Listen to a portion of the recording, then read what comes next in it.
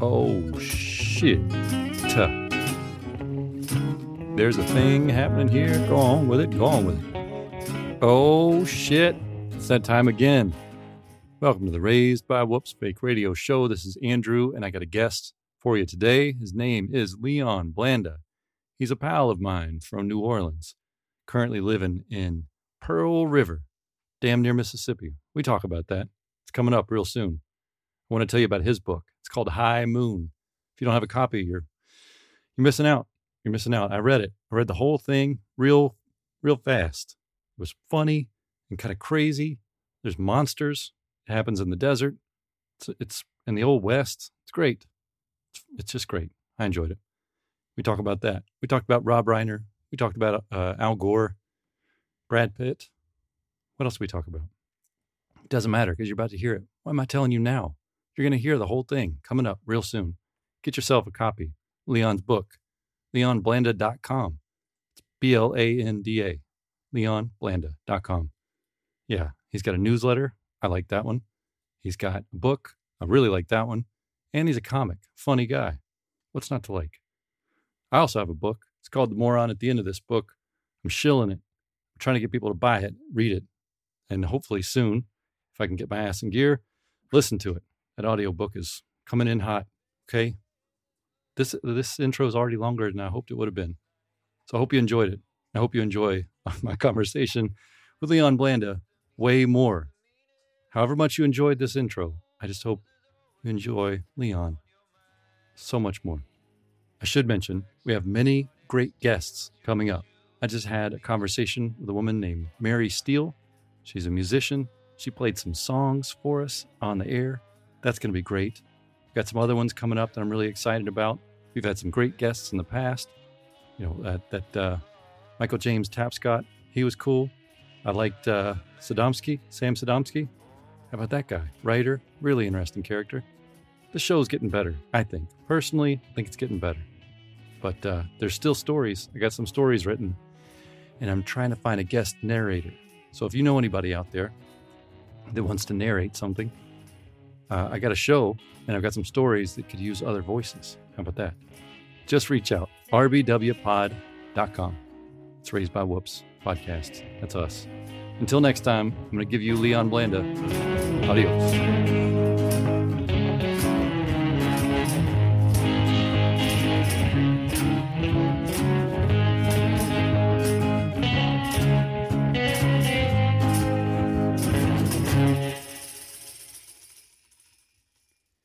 I've completely. Who is this? This is you, man. This is you from the future. Shit's not good. That global warming thing, that wasn't true. It's frozen. Everything's frozen. It sucks out here. Damn it. Yeah. God, I bet you wish you were frozen right now. How fucking hot is it? Oh, where you are? Oh, it's nasty. It's like it's reading like 102 on the thermometer, but it feels more like hell. 102, man. So you're outside New Orleans, right? You're where are you? Destrehan? I'm Where'd in you move? Pearl River, Louisiana, which is Pearl River. It's about 10 minutes from the Mississippi border. It's more Mississippi than it is Louisiana. How long does it take you to get into the city? Oh, about a half an hour. Oh, that's not so bad. Yeah, it's not bad. Oh, okay. Well, anyway, sorry for the pointless lesson in geography. So, people need to know how to find me, you know? Yeah. when the complaints start rolling in. Uh-huh. Yeah. Did you ever, this is a dumb question. Did you know that your name is Tender Lion in Espanol? My name is what? Lion? Tender, like blanda is like soft or tender. Really? In Spanish. Yeah. Oh, I did not. I knew Leon was lion. Yeah. In or lion-hearted or something like that. But the Blanda being tender really makes. I was wondering where my ferocity was. I was like, I'm fucking lion. What is wrong with me? You're the soft. And that's it. Yeah, you're the tender lion. Did I ever tell you? I probably didn't. I used to have this bit when I was a kid, when I was a comedian, performing all the time, because my last name is Blanda, and it's an Italian last name, and where it comes from, the name Blanda, is in Italy when like your grandmother is making pasta or something like that, and if it's not seasoned properly, it's a little Blanda. Oh wow. So poorly seasoned. That took a long time to get to. I think tenderloin. You should go with the. You're in Louisiana. There's a lot of Spanish roots. So I would just say that it's a Spanish name. Quit telling people it's Italian. Yeah, Italian. I got a little Greek in there. There's a little bit of Spanish, but it's diluted. I just recently found out that I'm Irish. I had no idea. I would have guessed that. You would have? You seem Irish. I'm happy with it. If you're going to find out your surprise ethnicity, Irish is a good one, I think. What did you think you were? Just a mutt. I mean, I still am a mutt, but there's a lot more Irish in me than previously acknowledged. I find that all sturdy white fellas are Irish. Yeah. It seems like every handsome, like, strong-armed fella is Irish, yes, and then every greasy, pot-bellied moron is Italian. And I say that because I'm Italian. Listeners, I can hear the radios clicking off. Right. I can use that. That's our word. I can use that word. Yeah. That's hilarious. Well, I don't know. I'm somewhere in the middle. I've definitely got the, aspects of all that. So what are we talking about? I want to talk to you about a bunch of shit other than our dubious ethnicities. For one, I really did enjoy your book, man. High Moon was fun, man. I had a really hard time not reading it. I would wake up in the morning, go get coffee, piss, and then come sit back down and read. And it just for a few days kind of drove my wife a little nuts. Like, geez, you're still reading this thing. But it was a lot of fun, man. I found myself laughing. I enjoyed a vampire going down on a lady who was having her cycle. That was a first for me. Mm-hmm. Yeah, me too. Yeah, I can imagine. So tell me about your book, man. Why High Moon? Why a not Western monster book? I guess the easiest way to answer is because I didn't plan on writing a book. Like I had kind of the idea for the main character. He's just kind of been floating in my head for a little while. This idea of this cowboy who's also a vampire. But it started out as like a joke, and I called him Dr. Cowboy Vampire Attorney at Law. And it was just this character in my head who was just like everything all at once. It was just this stupid thing. I just carried around with me for a long time.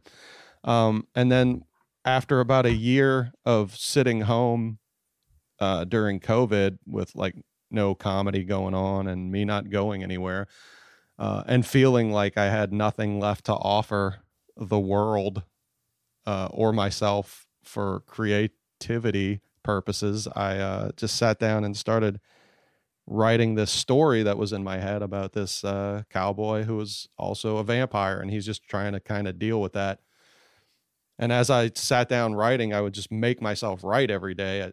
It was by hand in a little notebook, and I picked up where I left off the day before.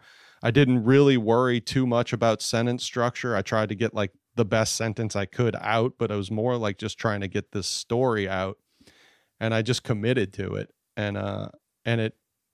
I didn't have a beginning, middle, and end when I sat down to write it. I just had this idea of this cowboy trying to do something in the West. Mm-hmm. And it just kind of came out as I was writing it. And then the more drafts I went through, the more the story presented itself. And then eventually it became what it is. I don't want to say who the characters are, but they eventually, within the first draft, they became recognizable characters from creative fiction that's already out in the world. Yeah. But copyright free, so I'm not like stealing anybody's characters, but it is they're my versions of established characters in the what's it called? The lexicon? What's that? Lexicon or they're the universe where it's copyright free, where you can right. I forget the name of it. Oh, it's fair use type of thing. Fair use. There you go. Like, you don't after a certain amount of time. Yeah. I mean, that's the same. That's basically the same. The story of the Bible, like a fan fiction, a product of somebody's imagination using older stories. Are we going there? Yeah, we just went right there, straight to.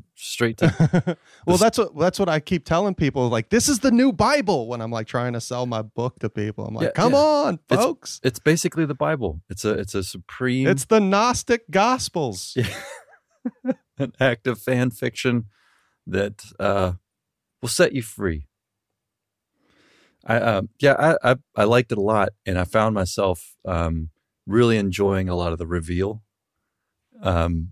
I listened to what's the guy Blazing Saddles? What's his Mel Brooks talk about? Mel Brooks. Yeah, talk about writing and about story, and his whole thing is surprise, right? He's like that's the key to it is when the surprise gives you something nice, and I felt it's funny that you bring.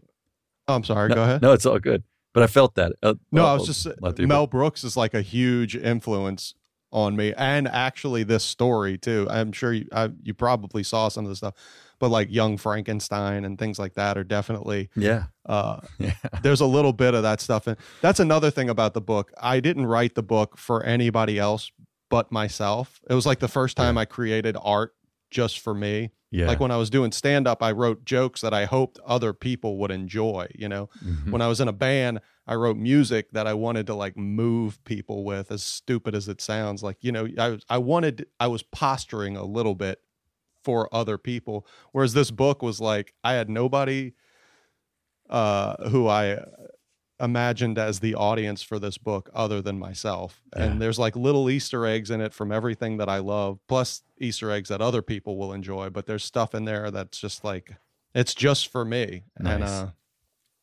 And it made it, I guess it made it a little bit more special to me too, that being that way. And I'm just really glad that if anybody enjoys it at all. So yeah, that means a lot that you like it. No, I want anybody, like, and I'm not like I'm not a fan of horror, like there's no way I could just sit and watch a horror movie. I get too anxious. I hate it when characters die. It stresses me out. And I don't know that I normally read a lot of fiction books anymore.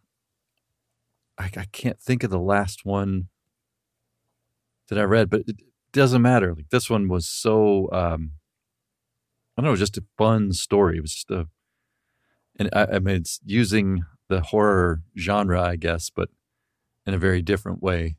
And man, it was surprising. Like the violence, you describe a lot of violence in the book, but it's done in a way that's,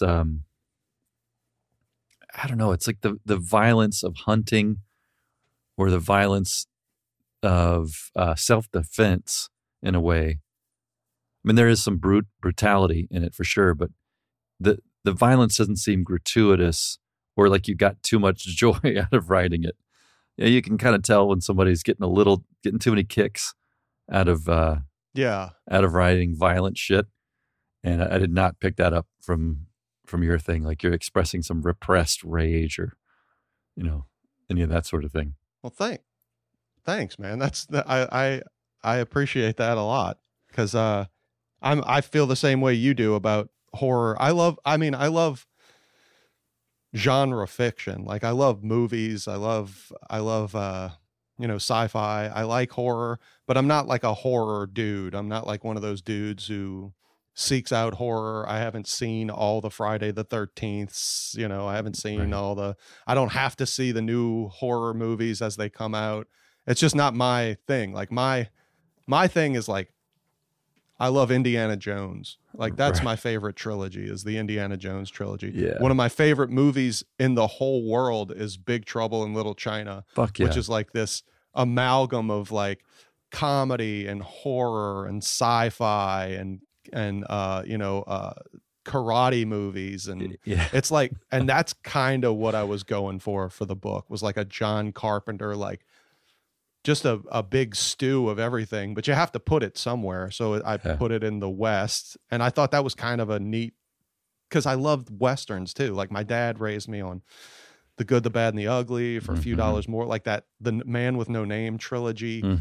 So all that's in there. And fucking, Mary Shelley's Frankenstein, like the interpretations of that, I had this little cassette that was like a book on tape of the original Mary Shelley's Frankenstein. And it came with a graphic novel that I never knew, like the rest of the story, where the monster goes off in the wilderness and comes back, and he's intelligent, and he's like actually hunting Dr. Frankenstein. I don't remember any of that from the old 30s movies and shit like that. Yeah. So that kind of stuff stuck with me. So it was just like this big High Moon just became what I wanted to be, like a 30,000 word book. It's just like a quick little cowboy vampire story turned into this like epic piece of literature that includes like everything that I've ever loved in genre fiction. So I don't know why I answered I don't know what the question was, but I have that effect on people wording questions extremely poorly, so that you just have to say whatever's on your brain, because whatever came out of mine is not intelligible as a question. But I'm not a soundbite guy either. Have you heard of, like you have to like do a sound, like I can't make a decent soundbite to save my life unless I have like a bunch of parentheses and like footnotes to that soundbite. Like I'm just not good at being concise. Ironically, you just did it. What a perfect soundbite is you saying you're not good at doing soundbites. but it came across that you had a good time writing it. Is I think the thing. I did. I really did enjoy it.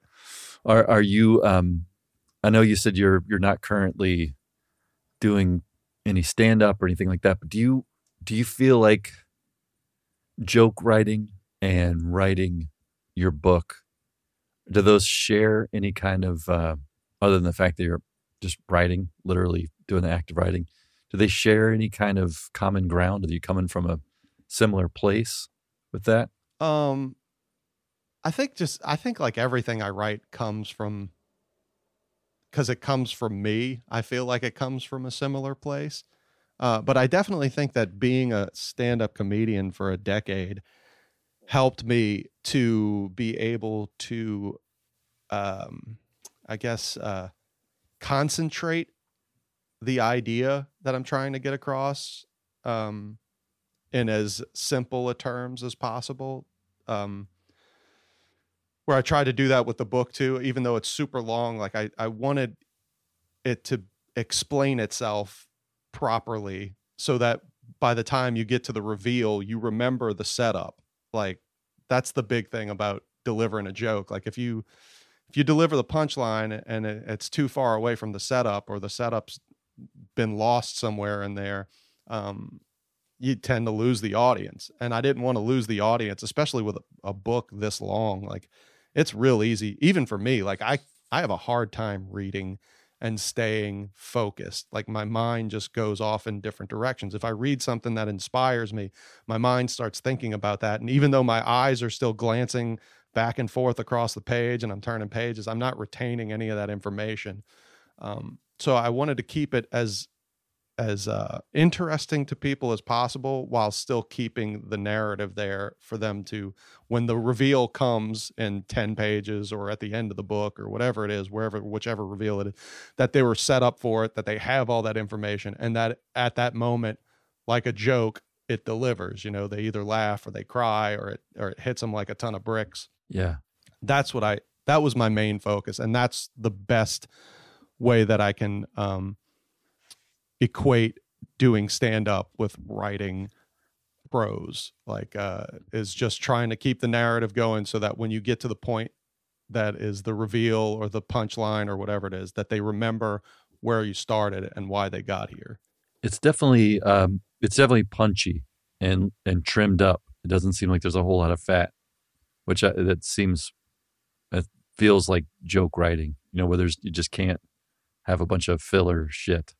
You got to keep it lean and get down to it. But there was something. I also have a hard time. I think our brains have been fucked up by our phones and just the nature of media. It's tougher to read now than it used to be. That was my favorite thing to do before I had a genital adjacent supercomputer. I would just read all the time, and it was really great to dial back into that old feeling where you're in a story and there's no shortcut to it. You can't just lay down. You have to invest and hold a thing open and stare at it to get the story out. So thanks for bringing me back to the world of reading. Yeah, and did you find when you were writing that it was hard to stay focused as you're like retelling stories from your life? Because I'm coming up with a thing from like out of oblivion. So if I forget what I was trying to say, I still am trying. I have to come up with something else. Your book, it comes from like stories, and I've written that way too. But did you find it was hard to focus it? No, I'm real lucky with the whatever process I have for writing. It just when I sit down to do it, I'm gone, man. I just am so in it. Everything else is gone, if that makes sense. There's no, if I'm writing fiction, if I'm writing a story from, recounting something, there's the only thing that distracts me is all the, like having to piss or needing to do work or whatever. But the actual just getting in it and doing it, I'm very fortunate that way. I've realized how lucky a thing that is to be focused. So you find yourself being able to slip into like a flow state pretty quickly or pretty easily. Kind of. Yeah. I definitely, I didn't know what that was until someone else explained it to me. I was like, oh yeah, I do that. I do that when I write. Cause I go away, and it's just like, sometimes I'll sit down to write, and then an hour and a half, 2 hours later, I realize that I don't know what happened, where all the time went. And I'm reading a story to myself for the first time. Even though I just spent all that time writing it, I'm almost a little bit surprised by what's on the page. Oh, that's nice. I get the same thing, but as I'm writing it, like I don't always know where I want to go. I might have like some rough directions that I'm just trying to navigate, but as I'm writing, I find a lot of stuff, like especially in rewriting. And I know they say writing is rewriting, but I really do find, for me especially, like it's being in the thick of the story where I find all the best bits. Like for High Moon as an example, like I had kind of an idea where it was supposed to end, but it didn't end like that. And I didn't realize some characters would get killed or fall in love or whatever it is. Like I didn't realize some of the stuff until I was like writing it. Like I'm going through the story and I'm starting to write that sentence, and I have to like stop and like, cause it takes my breath away for a second. I'm like, holy shit, I love this person. What's happening? Yeah. And that is like my favorite part. My favorite part is me thinking I'm in control of this narrative and being surprised by it. So that's the part I love about writing, but I wish I could disappear into it and then come out the end and be like, what did I just write? Oh, that was pretty fucking good. Well, sometimes, like I say that, it's kind of the opposite experience for me than I hear about with other writers. They'll say, I like having written, not writing. It's the opposite for me. I really like the writing. It's having written. So when I come out of that state and I go back and read it, I'm like, oh, fuck. you know? Yeah. Sometimes but that's more of like a self-loathing, self-doubt issue than it is it's my own personal problem than it is necessarily something that may or may not be wrong with the writing. Sometimes you feel like you've skated over this thing and it was great, this beautiful experience, and you look back at it and it's like, oh man, that's actually really clumsy and weird, and I've got a lot of work to do here. Yeah, but that's the rewriting part. I feel the same way too. I live with imposter syndrome constantly. So I also will post something, like whether it be a blog or something like that, and immediately find spelling errors and like clunky sentences and then have to go and rewrite that shit. But yeah, I feel like that's part of it. Like I feel like sucking at it is part of the process. Like you have to suck at it. Even however, I don't know what people who've written 10, 15, 20, Stephen King, 100 books kind of thing. I don't know how they feel while they're writing or after they're writing or during the whole process. But for me, there is a big chunk of it where I'm like, oh, you should not be writing. You're not talented. This isn't very good. Yeah. Man. And then I have to keep going through that. Like that's part of my process is the self-doubt and the loathing of what I've created. Yeah. Yeah. I'm having to be real mindful of that and careful because I've shared now so much of this, whatever, writing and this thing.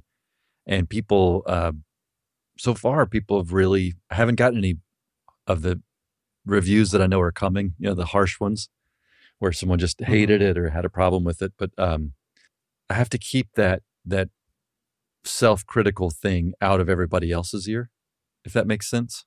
Oh yeah. Yeah. No, you don't put it in the story or you don't put it in the essay. That's how I feel. Like that's just a party pooper at the fucking, at the kegger who's just sitting in the corner talking about how much he hates himself. Nobody else should ever see that. But I feel like for me, part of my process alone with just my laptop or a pen and paper is that or reading back on shit is that it's not very good. You should quit. You're not good at this. I don't know why you're doing this. And pushing through that gets me to the places where I'm actually proud of the work that I put out. Yeah. So the thing that I'm trying to keep out is after the fact, while people are having their experience with whatever I've written, the book or whatever, and to not, feel like, oh God, but that actually sucked or any of that type of thing. But what I have to reckon with now, I'm recording the audiobook. So I'm reading this stuff out loud, which I don't know. Do you do that? Do you read to yourself after you've written? Do you read it out loud to make sure that it works? It's a technique that I was told that I should apply to my writing. But I hate reading aloud. So I do try to a little to myself, but it's more of just like, it's like I guess it's a bunch of things together. I read it silently. I kind of try and read it aloud. And then I listen to like the e-reader kind of thing, read it to me. Mm-hmm. And that's how I feel like I get the best version of it, is having that little robot voice read this sentence back to me. Yeah. And then I can hear, because it's robotic, there's no inflection on anything. Yeah. So I can hear where the clunkiness, it's already a clunky sentence because it's like, you were born in the day, and I'll hear if there's an extra word in there that doesn't fit, or if it's a little. So that's where I feel like I get the most editing accompaniment or out loud accompaniment. I don't know what I'm trying to say. Well, the rereading of it. Yeah, I use that constantly. I read. I also don't like speaking. I'd rather write it down because I'm not eloquent. If I'm not on a stage telling a joke that I know has a beginning, middle, and end, starting a thought, following it through, and then finishing it is not my strong suit. Sure. So I apologize to all the listeners out there. No, don't sweat it. I struggle with the same thing, but I read out loud as I'm writing, after I've written and as I'm editing and stuff, I'll read the whole story through, because I know, especially for this, for the podcast and for now doing this audiobook, this was always in mind, that would be a thing. And I felt like I did an okay job. I whittled a lot of stuff because of the way it was read out loud. But now, I'm sitting in a booth and reading into a microphone, and I'm just hating myself more and more for every every long sentence, every thing that I stumble, and I make these little. I have a little metal caiman, like a little alligator, painted in all these kind of like indigenous colors. I think we got it somewhere in, I don't know, El Salvador or something. Anyway, it makes a little clicking noise, like this high metallic click, so that I know I've made a mistake, when I'm looking at when I'm doing my editing later and looking at the waveform. And when I'm finished with a story and I hit save and I look at the thing, it just looks like some sort of electric jitterbug footprint. I mean, just these, because of all the mistakes, a million clicks across the thing. Like, oh my, it's so daunting to realize how much editing I have to do after each one, just because I'm just stumbling over these crazily worded, and I put in, alliteration, and I do this weird stuff. It's fun to write. And, when I'm reading it the first time, I don't realize how hard it's going to be to do later. I don't know. Yes. That's why I think that's another reason I don't like reading aloud, because I don't feel like my speaking voice is the same as my writing voice. And that may be just because of lack of experience. I don't know how to write properly in my speaking voice, but my speaking voice is a lot more loosey-goosey slang. Whereas when I'm trying to write, if I write in that voice, and I have a little bit of High Moon was kind of a little bit more folksy, and the biggest editorial notes I got from everybody who read it was like, hey, why don't you save some of that for just like the dialogue, because it's distracting when you're trying to read the prose part of it.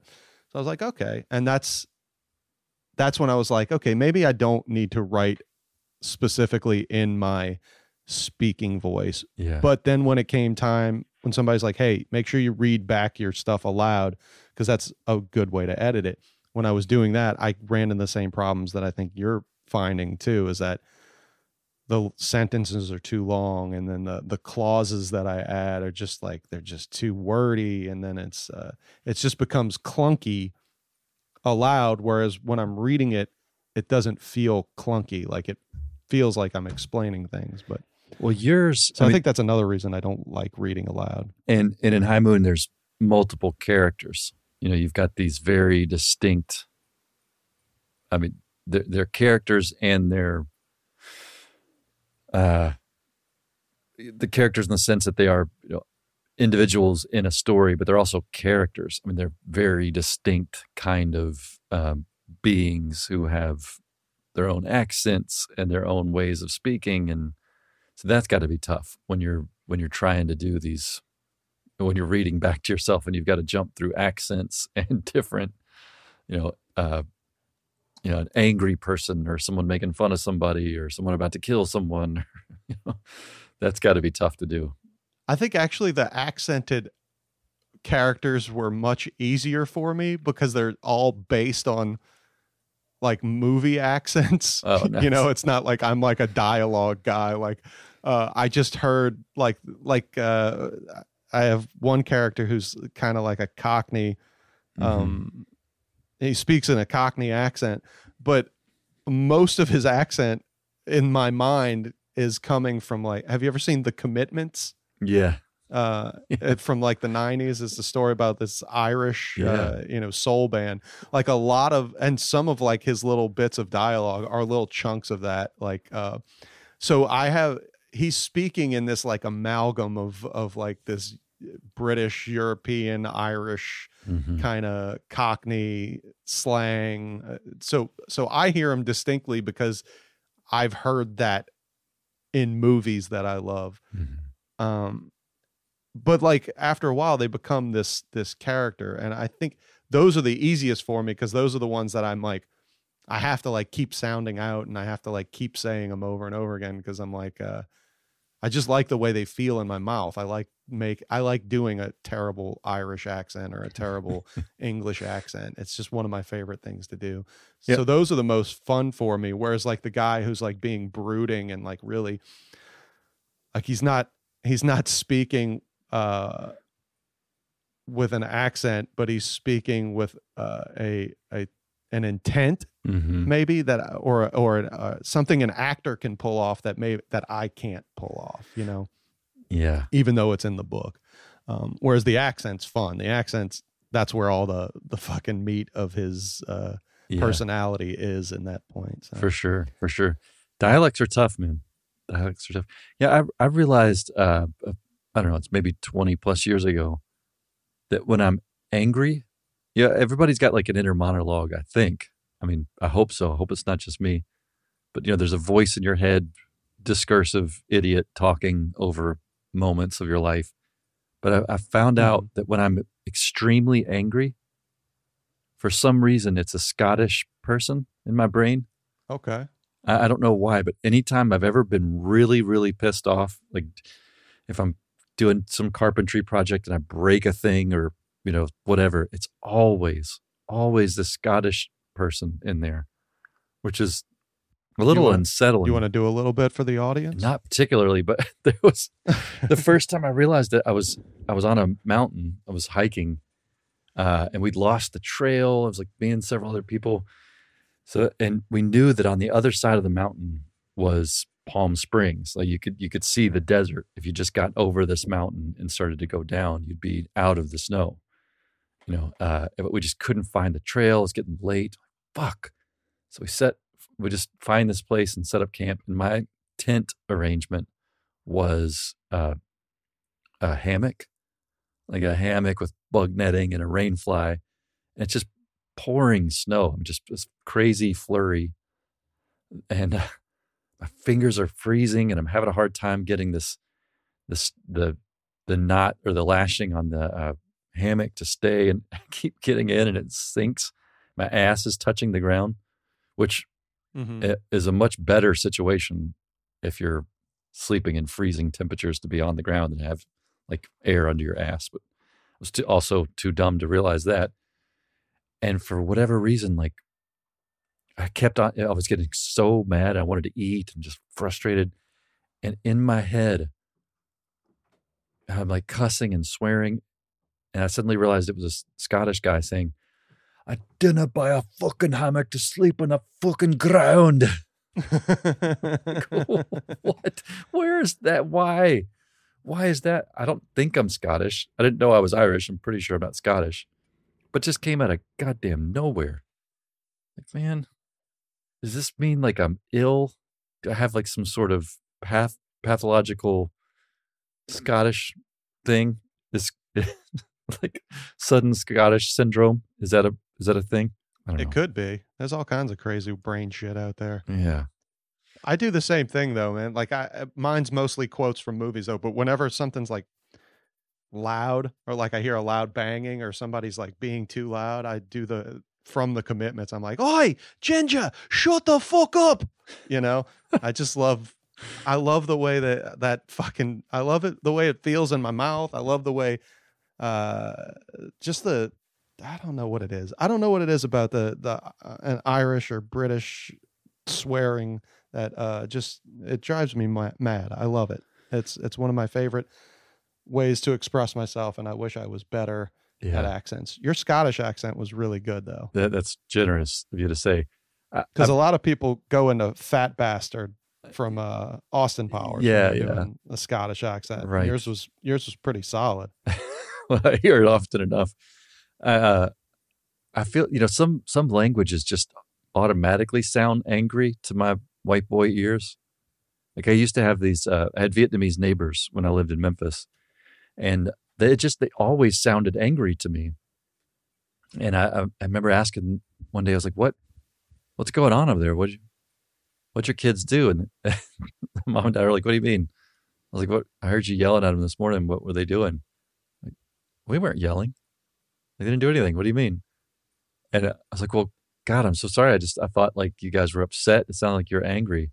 Like, no, we're just telling them goodbye and, don't forget your backpack. And it was just totally benign, non-upset shit. I was like, oh my God, that is me projecting whatever my own cultural bias onto your language. Like, I'm so sorry. Jesus, you're like, no, I think my Italian family doesn't speak to each other. They like yell, like when it's Thanksgiving dinner, if everybody's in the kitchen, like getting food or like, it's so loud and they're not angry with each other. Everybody yells. Nobody fucking talks like they're inside. Right. They all scream at each other. And for most of my like significant others or people that I've brought to family dinners and stuff like that, it's jarring. They're like, are they angry? Are they mad at each other? Are they fighting? I'm like, no, they're just fucking Italian. Yeah. Yeah. It's so funny, man. Voices. I'm probably a little obsessed with voices and how people talk and how they express themselves, but it's kind of an amazing thing that it ever works, that we've agreed upon all this stuff and that we can communicate across languages and across cultures. Do you speak any other languages? No, I can, I took Spanish for like 6-7 years in school. And I don't remember a fucking, anything past the basics. Hello, goodbye, count to 10. I took French for a year and I don't remember a single word. Yeah. I don't know if I don't have the capacity for it or just at the time I didn't give a shit, but, yeah, and the thought of trying to learn another language, I'm like, I can't even speak English that well. I don't deserve to learn a different language. Well, the trick is living where you kind of have to use it. And then suddenly you realize, like, oh yeah, I can do this. We went through a similar thing. We traveled through Mexico and Central America for about a year. And we took I think in total, maybe about a month worth of classes, just in different places along our trip. We would stop and take some classes. And I feel like I can speak Spanish. I'm sure I know I sound like an idiot. Kind of like a child who's confused, maybe.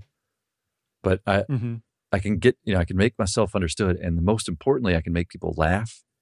And not specifically, not just at me, Yeah. Which that's a big part of how I get laughs in English. But I can actually, I can tell a joke or make somebody laugh in some sort of contextual way in Spanish. And I felt like you did. It's like, there's no way I can learn another language. I'm too dumb or I'm too whatever. But being in it every day and speaking it and hearing people, say shit to you and you understand what they're about and what, the context. So, the words just fall into place. It's just, you have to pick it up but I also met plenty of people who live down there, American expats who don't know anything. They just don't give a shit. They'll point and grunt and complain.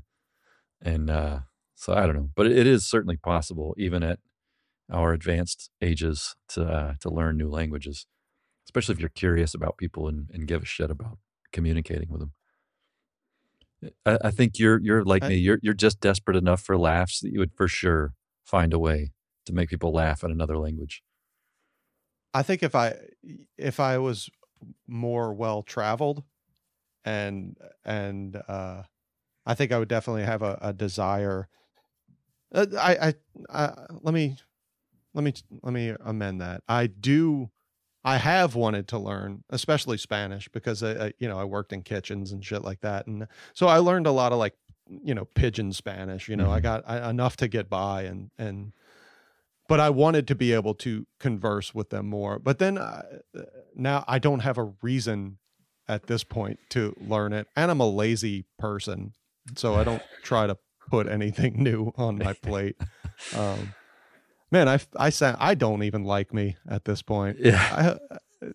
You know what, folks? You shouldn't judge people by the words that they say and the actions that they do. Yeah. You know, just judge them by how you feel in the moment. Yeah. Just I'm a pretty decent guy. Yeah. I'm a nice person. I like people from other cultures, and I like their cultures, and I want to learn about their cultures, but I haven't yet, and I will, and I'm sorry. I'll tell you a quick story. We were in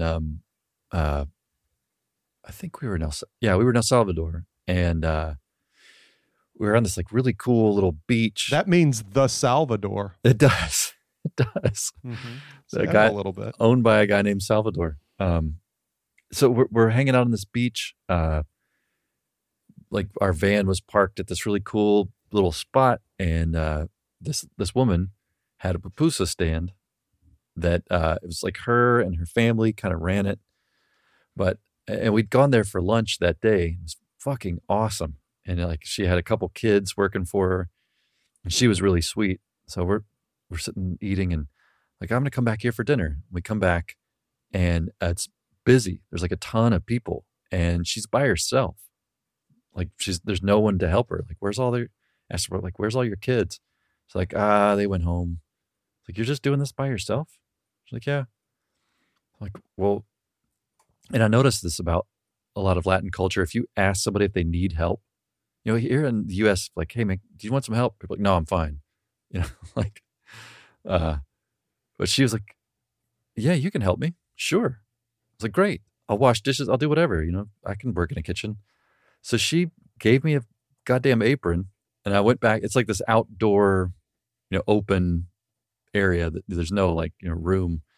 So I'm just, you know, this huge white boy in her kitchen washing dishes. She had me chopping stuff, doing prep, running food. And my grasp on the language is not great. You know, like I'm okay, you know, and I realized that my Spanish is way worse than a lot of the English that I've heard from guys that I've worked with in restaurants and on construction sites and things like that. And I had this whole new appreciation for how bold and awesome those people are that locate from one country to another and just dive in and get to work, even though they don't fully grasp the language. I had absolutely, yeah. Even though mine was just like a little snippet of a, you know, this extended vacation, basically, you know, but just being in their shoes for a second and realizing, oh my God, these guys, I've always appreciated them, but how much more awesome are these men and women that I've worked with in the past now that I have a tiny understanding. It just blows my mind. I don't know if anybody ever is out there and they're dealing with someone in their country who doesn't quite speak the language. If you even get the slightest hint of frustration with them, feel free to just go fuck yourself immediately. Because dude, my kids, so hard. Like, my kids are so lucky that the United States is not a war zone or that I have to, you know, gather us up and move us to a different country and for a better life for them. They are so lucky that because it wouldn't happen. I would just be like, you know what? You guys have to enlist in the war because we're not moving. Yeah. Dad's not learning a new language. I'm not going to go from being a doctor to whatever they're going to let me be in this new country. Yeah. So not that I'm a doctor now, but you get what I'm saying. I'm just like, you guys have to enlist and fight for the president because that's what we're doing. That's what we're doing. That's the family we are. Yeah. I'm not leaving to go and you guys stay here. You know, that's a lot of it. Like, a lot of the guys that I work with now here. I mean, I do all these goofball construction projects and I need help. And I've become kind of friends with these dudes that I just met who are on the side of the road looking for work. And, you know, I always at some point in the first day, like, get them, and they're so open, man. They're willing to talk about all this stuff. And they'll tell me their story. Like, how did you get here? What, you know, blah, blah, blah. Like this one dude filmer from Honduras who told me this harrowing story of getting from Honduras to here. And, he lives in a house with like 6 other dudes. He eats like eggs, beans, and maybe sometimes some cheese, but mostly rice for, sometimes 2-3 meals a day, and just saves all his money and sends as much as he possibly can back to Honduras to help his kids. Like when he left, he had 2 little kids and a dog, and he's been gone for 8 years. So the dog has died, and he loved this dog. He's still got photos of it, and he shows me, and his kids are, they're like, I don't know, like 13, and they were little kids, like little. He hasn't seen any of it, He's not seen his children in 8 years. Like, fucking hell. Yeah. So I don't think I'm made of anything that strong. And maybe it's because I was born in the United States to, I didn't have to fight for meals, and we weren't constantly being threatened by cartel or anything like that, that I just grew up soft and sad. The soft lion. Well, like, I'm sure. I don't know that this guy's necessarily just made of anything different. It's just, his circumstances just put him in this place, and that, that's just the move. That's just what you do. I'm sure I'm not sure. Maybe you would just abandon ship, but you find a way, if your kid was desperately needing something, the only way you could do it was to do some crazy, abnormally hard thing, you'd probably do it. I got faith in you, man. I'm so cowardly. I didn't even have the children in the first place. I don't think that's a cowardly thing. That's a extremely selfish thing. Sorry, wrong word. Do you think so? Oh, hell yeah. My wife and I call it being selfish. Like, we'll be very kind and giving to other people, but we're extremely selfish. And we knew early on we could either be married or have children. And we liked each other enough where we've stuck with marriage. Yeah. I don't think we could do both. It's not easy, but it's it's not something for everybody either. That's a thing that I think is, like, I never pictured myself having kids.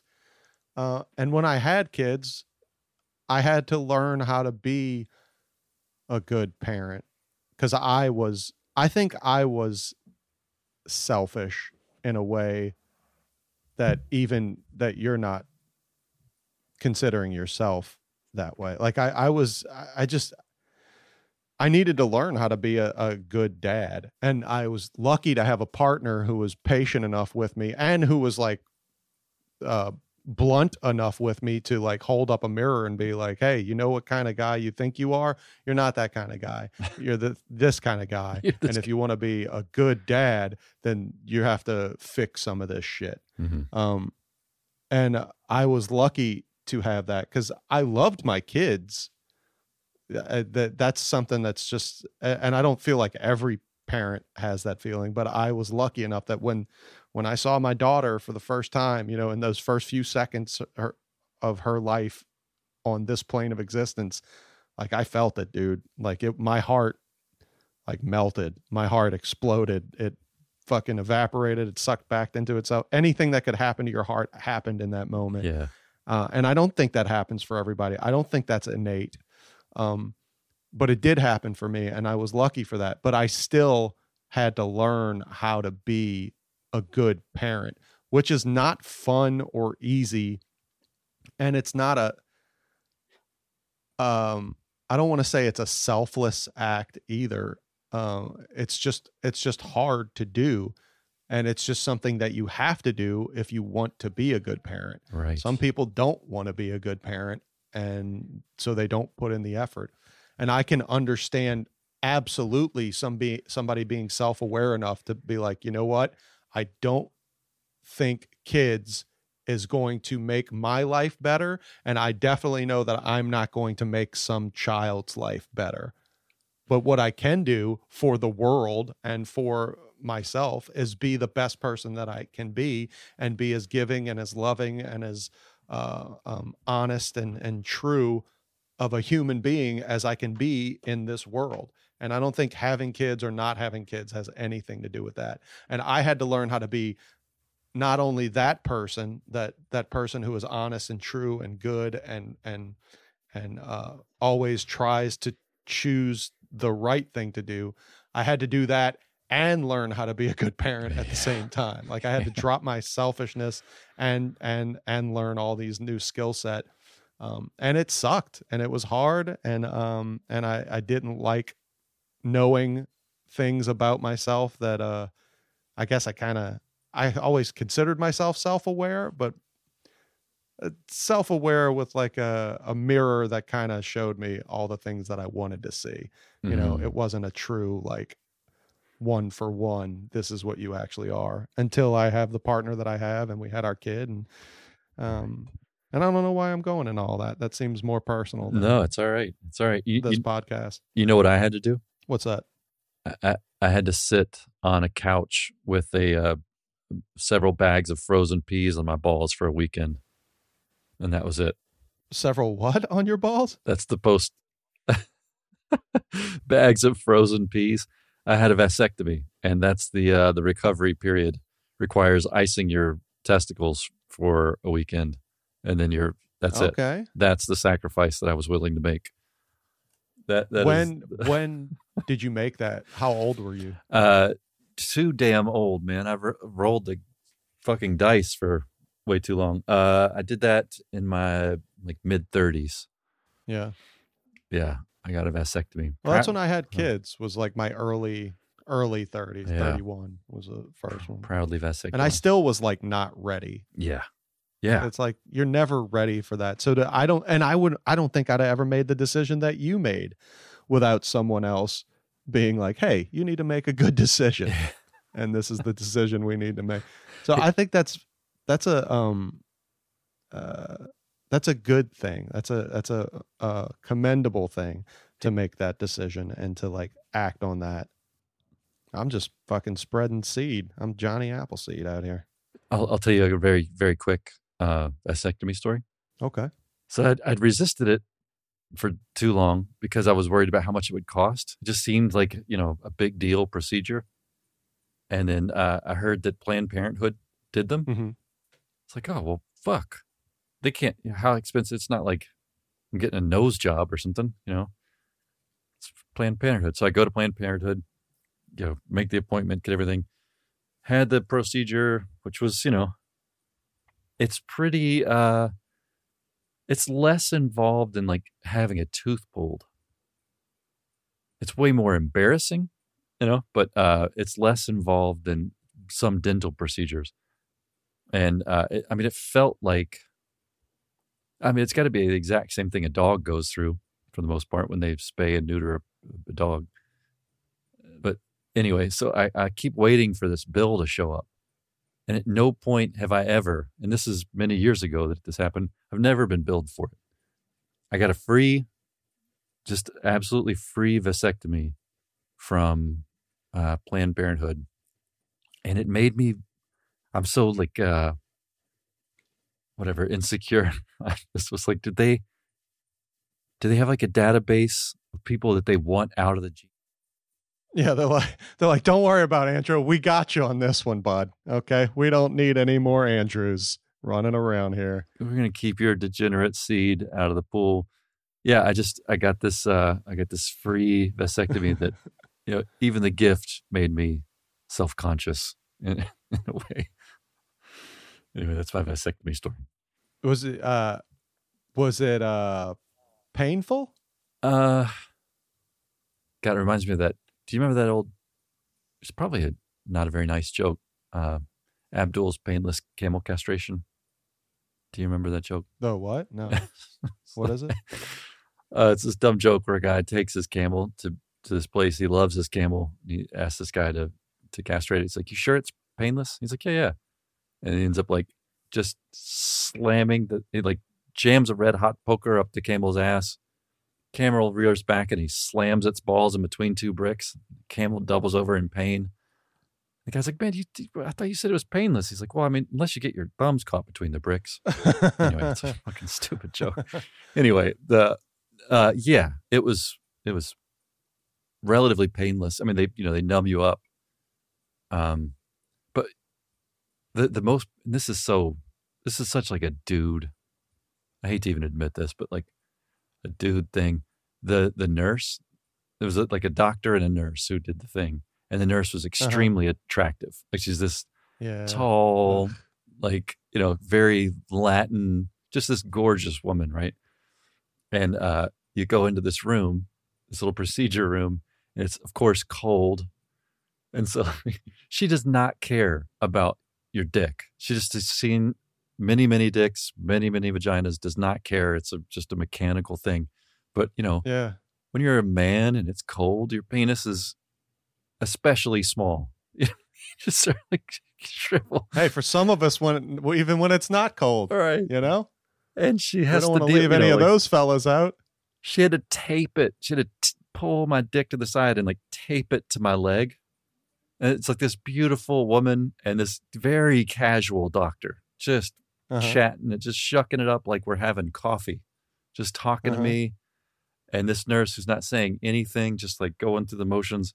Tapes like with like the same, it didn't even look like medical tape. It just looked like Scotch tape from the dude's desk or something. Just like taped it to the side of my leg.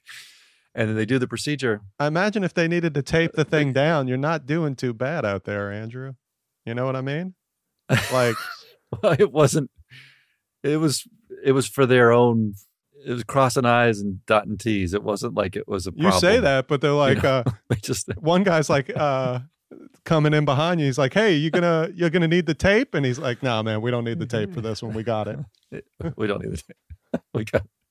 But I insisted on watching. I wanted to see it go down. I watched them do it, and they make a cut, they find the vas deferens, and they burn them. They like cauterize the thing that would otherwise deliver unwanted pregnancies, and they stuff it back in there and sew you up. This is probably a medical question. I don't know if you have the answer to this, but I'm definitely the guy to ask medical questions. Okay, what happens to all the sperm? They just live in there forever? Yeah, I basically walk around with like a. Do they die off? No, I've got like a grapefruit in my pants at all times. It just backs up in you.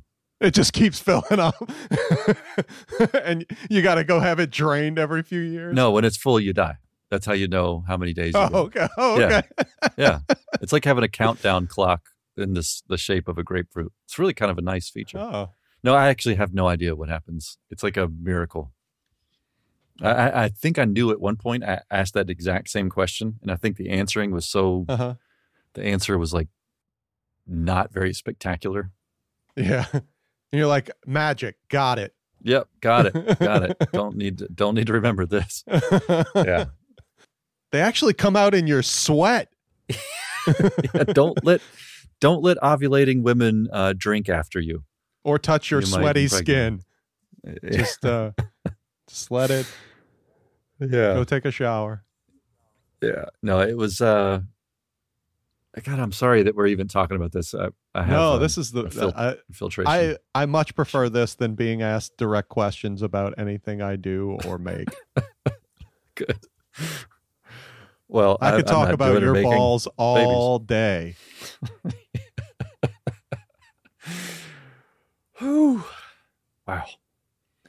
Anyhow, so high moon, high moon, vampires in the Old West.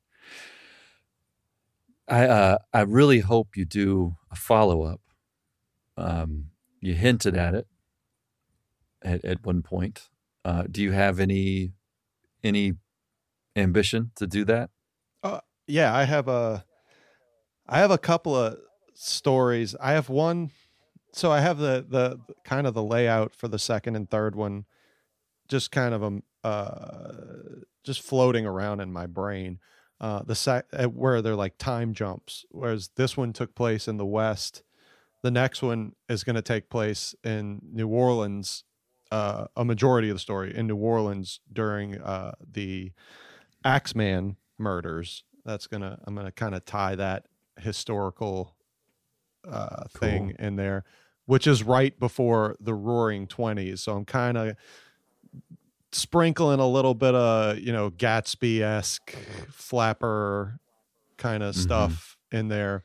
But as I started writing the second one, and I didn't get very far, this story kind of came to me that's like picks up immediately after the first one. So I wrote that out, the first draft of that, which is, I'd hope to be like a little novella, but if I put it out, that would definitely have to be the sequel, even though I don't want it to be the sequel. I'd kind of like it to be like a half sequel, I guess, almost, because I really want the time jump between the first, the second, and the third one. Yeah. So I don't know what I'm going to do with it right now. I've been writing, I have a few stories, and I definitely didn't want to do a sequel to High Moon as my next released novel. But I don't know what my next release will be. I have a few stories that are in different they're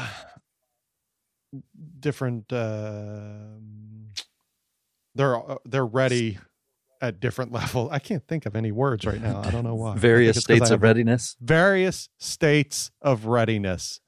Yes, that is the Can Excellent. We talk about your balls some more? Like, I know I can get into that. I can really, just fucking get my hands around that. Whereas I can't my own shit. I feel so inept at explaining myself and what I do. I try to write every day, and I really want to release another novel before 2024, but I don't know if that's going to happen.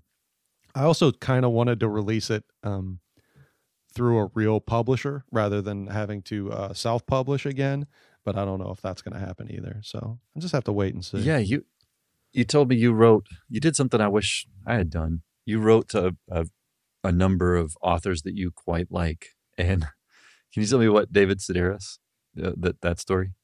Yeah. I didn't. I haven't told anybody what he told me, but I did write him, and I got a nice postcard from him, like a handwritten postcard that's even got, like, he messed up some words and he scratched them out and rewrote them and stuff like that. So nice.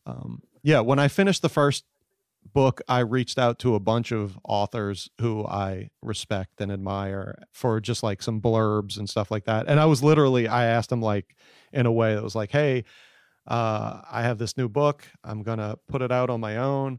I'd really like to get a blurb from you or anything you want to write for it, because I just respect you so much. I love and I give them, I write a little bit about what they make so they know that I'm not just bullshitting them.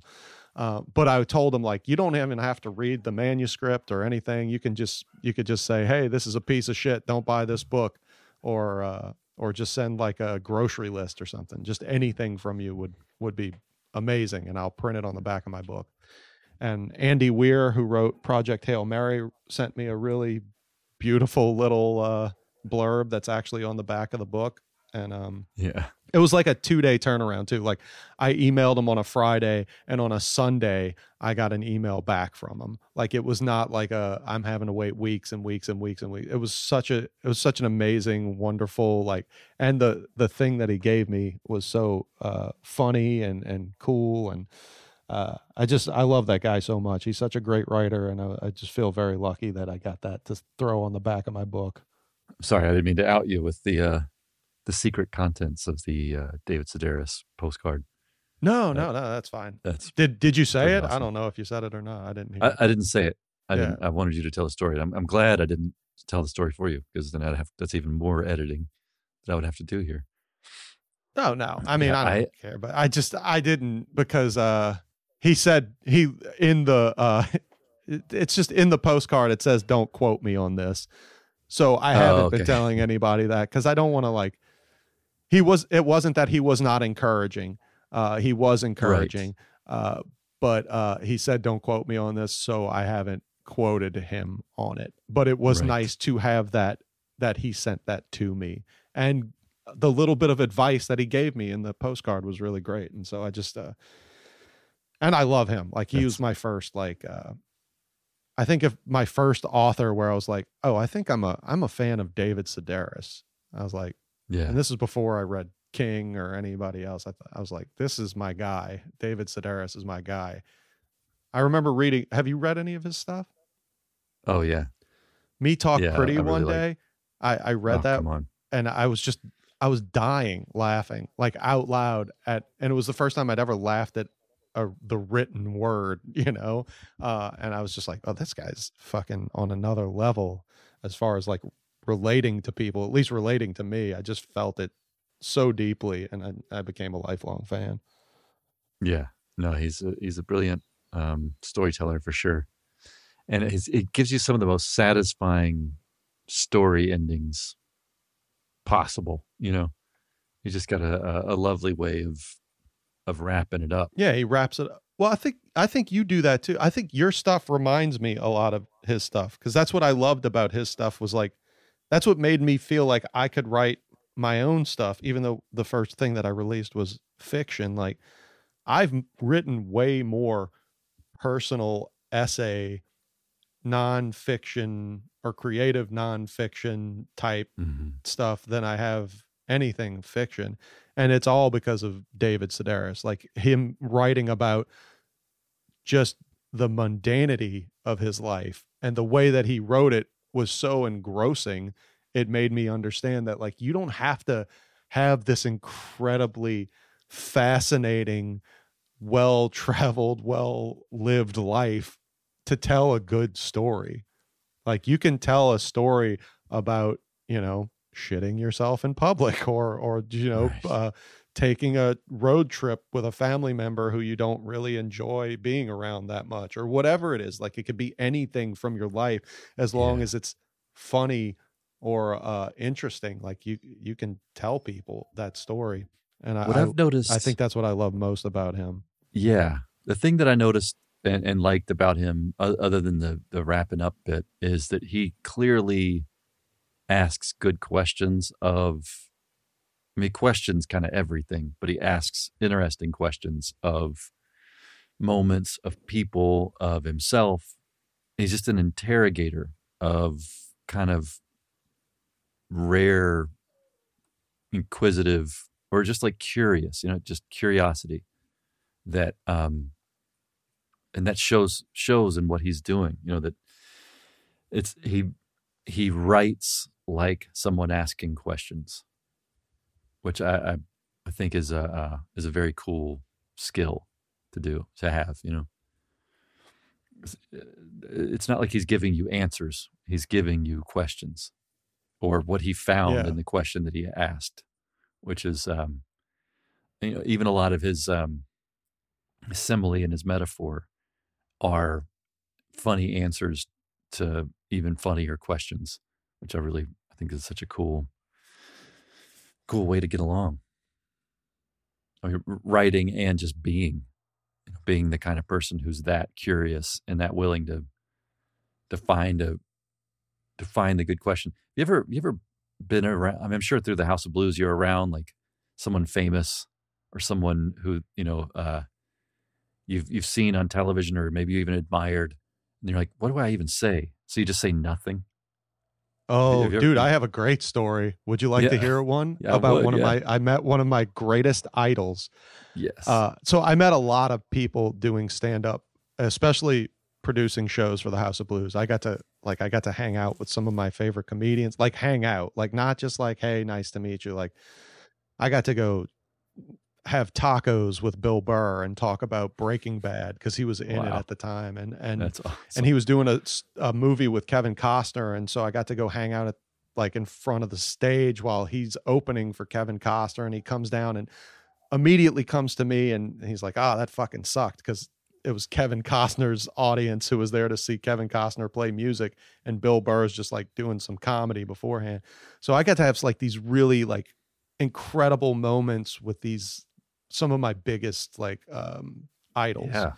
Big time. But the most heart-wrenching one was Rob Reiner had come to the House of Blues to scout it as a location. And you know, like you remember working there, we're not allowed to like talk to them really, you know, Right. You're not allowed, like any of the bands that come through, if you ask them for an autograph or to take a picture or anything like that, it's almost like immediate termination if you do that kind of shit. And I was lucky with the comedy show because these comedians were coming to my show to do my show. Like, so they had to go through me. They'd do the show. I'd bring them up. We'd hang out usually afterward. But Rob Reiner was just coming to the House of Blues to scout it for a location. But he's coming up and I'm like, holy shit, that's Rob Reiner. That's fucking, I mean, I can't tell you how many times I've watched The Princess Bride or When Harry Met Sally. Like these are like, those are like two of my favorite movies in the whole world, you know, not to mention just like, you know, I'd watch All in the Family with my parents when I was a kid. And so like Rob Reiner has loomed large in my life for a long, long time. Probably one of my favorite directors. He is one of my favorite directors. And so he's coming up and I see him and I'm like, I got to fucking say something. It's Rob Reiner. Right. So he passes and I'm like, hey, Mr. Reiner, I just, and he turns around. I'm like, hey, how you doing? He's like, hey, how are you? I'm like, I'm doing good. I just had to tell you, man, I'm such a big fan of your work. I've admired what you've done since I was a kid. Like, I just had to tell you that, or I'd kill myself if I didn't say something to you. And then he looks at me, with like a level of like not giving a shit that I can't describe right now. And he kind of just goes, don't kill yourself. But it didn't look like he really meant it. Like he really wouldn't give a shit if I did kill myself. It was the most like deflating thing. And then he just walked away. And I was like, I shouldn't have fucking said anything. Cause he wasn't mean or anything, but it was very much like, I don't fucking give a shit, dude. He's like, well, don't fucking kill yourself. There's your next book title. Rob Reiner doesn't care if I kill myself or doesn't care if I live or die. I really think he doesn't though. You know, I think he does. It was pretty apparent. Can you imagine I don't blame him. Can you picture him telling that story right now? No, I doubt he even remembers it happened. Exactly. I can't picture him even thinking about it once he passed through the doorway. Yeah. So he definitely doesn't care if you live or die. Yeah, no, that's what I'm saying. That's proof. And you could tell, because the man's not a bad actor. You could definitely tell that he did not give a shit. It's like, don't kill yourself. That's awesome. Yeah, it was so flippant. That was my favorite. That was the one where I was like, ugh, you shouldn't meet your heroes because they don't give a shit if you meet them. They do not give a shit. Yeah. Yeah, that's a funny thing, man. A lot of people freeze and say nothing, which I think is a perfectly appropriate thing. You know, I always want to thank someone because, you know, they've been a part of your life. And I think they get that. But, you know, less is more. That's for sure. I have another good story I that just popped into my head that I remembered. And it's kind of like it's kind of the opposite of that. It was like I knew that he didn't give a shit at all, but he was so charming that I couldn't tell. And that was Brad Pitt. Oh, yeah. He came to the House of Blues, and it was they were having a rap party for it was like Seth Rogen's. You remember This Is the End or whatever, that movie he did with all like Jonah Hill and everybody's in it. So they're doing the rap party at the House of Blues, and I'm working that, and Brad Pitt comes in, and everybody's like, "Holy shit, Brad Pitt's here!" He's like, he's got like an orbit of like 12 people around him who are kind of like keeping people away from Brad Pitt.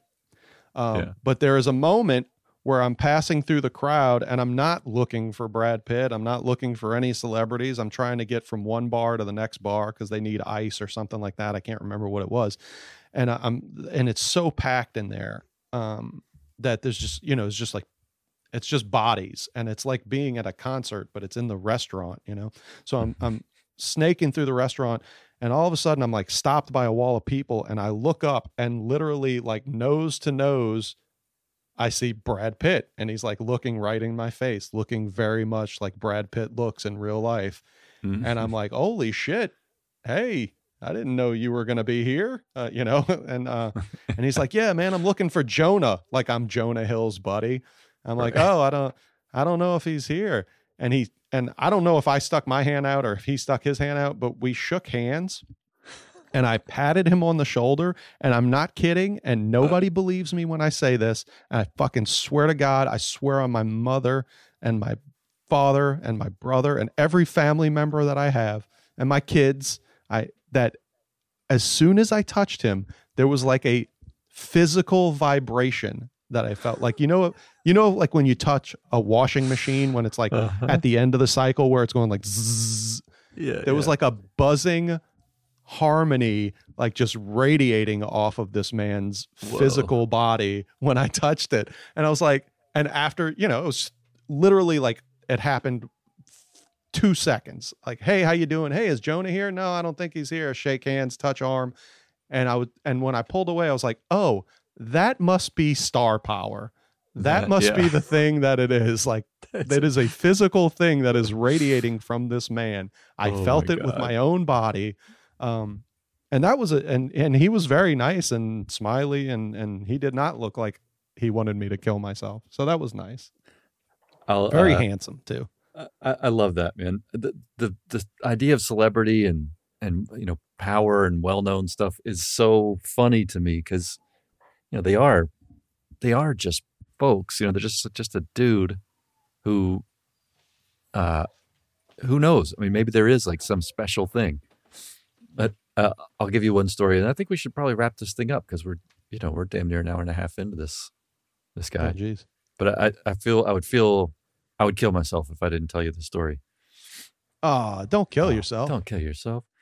I went to go see. I was working in like renewable energy back in early 2000s in Memphis, and I lived in Memphis, and it was the release party of Al Gore's Inconvenient Truth. It was the opening night, and it was in Nashville. And the nonprofit that I was running, or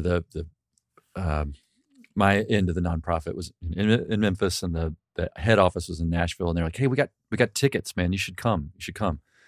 So like I left Memphis. It's like a 3-hour drive. 3.5 hours. I'll leave Memphis. I'm hungry when I leave, right? 3 hours, didn't get anything to eat, made it just in time. And I got a bag of popcorn, right? Sit down, watch this whole movie. And by the end, I'm just starving. I'm so hungry. Like, was way hungry when I left, extremely hungry by the time it's over. And they're like, hey, there's a rap party, or like a, celebration across the street. Everybody's going. And Al Gore invited everybody. He's like, hey, we rented out the restaurant next door. Come on over. And so I show up a little bit late, and I don't know if you've been to these parties. No one eats, man. There's like all this fucking food and no one's touching it. Yeah. Like, what the hell? But it was in in this like shotgun of a building in Nashville, and the food is in the very, very back, and the entrance is in the very, very front. And it's like your story. It's a throng of people between me and the food. It's like, fuck. And of course, I'm, you've been around me. I'm a tall guy. I can see over everyone's head, right? Mm-hmm. And I'm just like navigating this crowd, and then people are they stand in front of you, so you take a left and a right, and of course I walk right up. There's a line of people waiting to talk to Al Gore, but I just get right up next to him, and he turns around and looks at me. I'm a little bit taller than he is, but he's a big guy. He's like a hefty dude, and so like I get right next to him, and he's in my way. And if he just would move over a little bit, I'm like almost there. So I tap him on the shoulder, and he turns around, and I've got one of my coworkers is behind me. He's like, holy shit, Andrew's going to meet Al Gore. This is awesome. He turns around. I'm like, and he puts out his hand. He's like, hey there. I'm like, hi. And I shake his hand. I'm like, excuse me. And I just give a little bit of a push, just to let him know I'm passing through. And he moves and lets me through, and like the seas part. Everybody's just floored, and his face, like whatever face you made to Rob Reiner was the face that this fucking Al Gore was so flummoxed. I had really long hair. I was like wearing a suit. I'm sure I looked kind of unusual, and I was tall, like this big, tall, long-haired dude comes up looking like he's going to say something important. And I just said, excuse me, if I could just... I just got to get to the meatballs right here. Goddamn pigs in a blanket. And my friend he stood there with Al Gore. He's like, "Hi, I'm Dave," introduced himself and talked to Al Gore. He's like, "I cannot believe what I just watched you do." Like, I didn't even think about it. It was just like, "Oh, look at that, Al Gore. Can you move it?" I didn't congratulate him on the film. I didn't say a fucking thing other than, "Oh, excuse me." But while shaking his hand, because he outstretched his, because he felt like, that's what I was coming to do. Yeah, that's what he thinks is. Yeah. Oh, we're pressing the flesh here. Oh, he's actually just pushing me out of the way. Okay.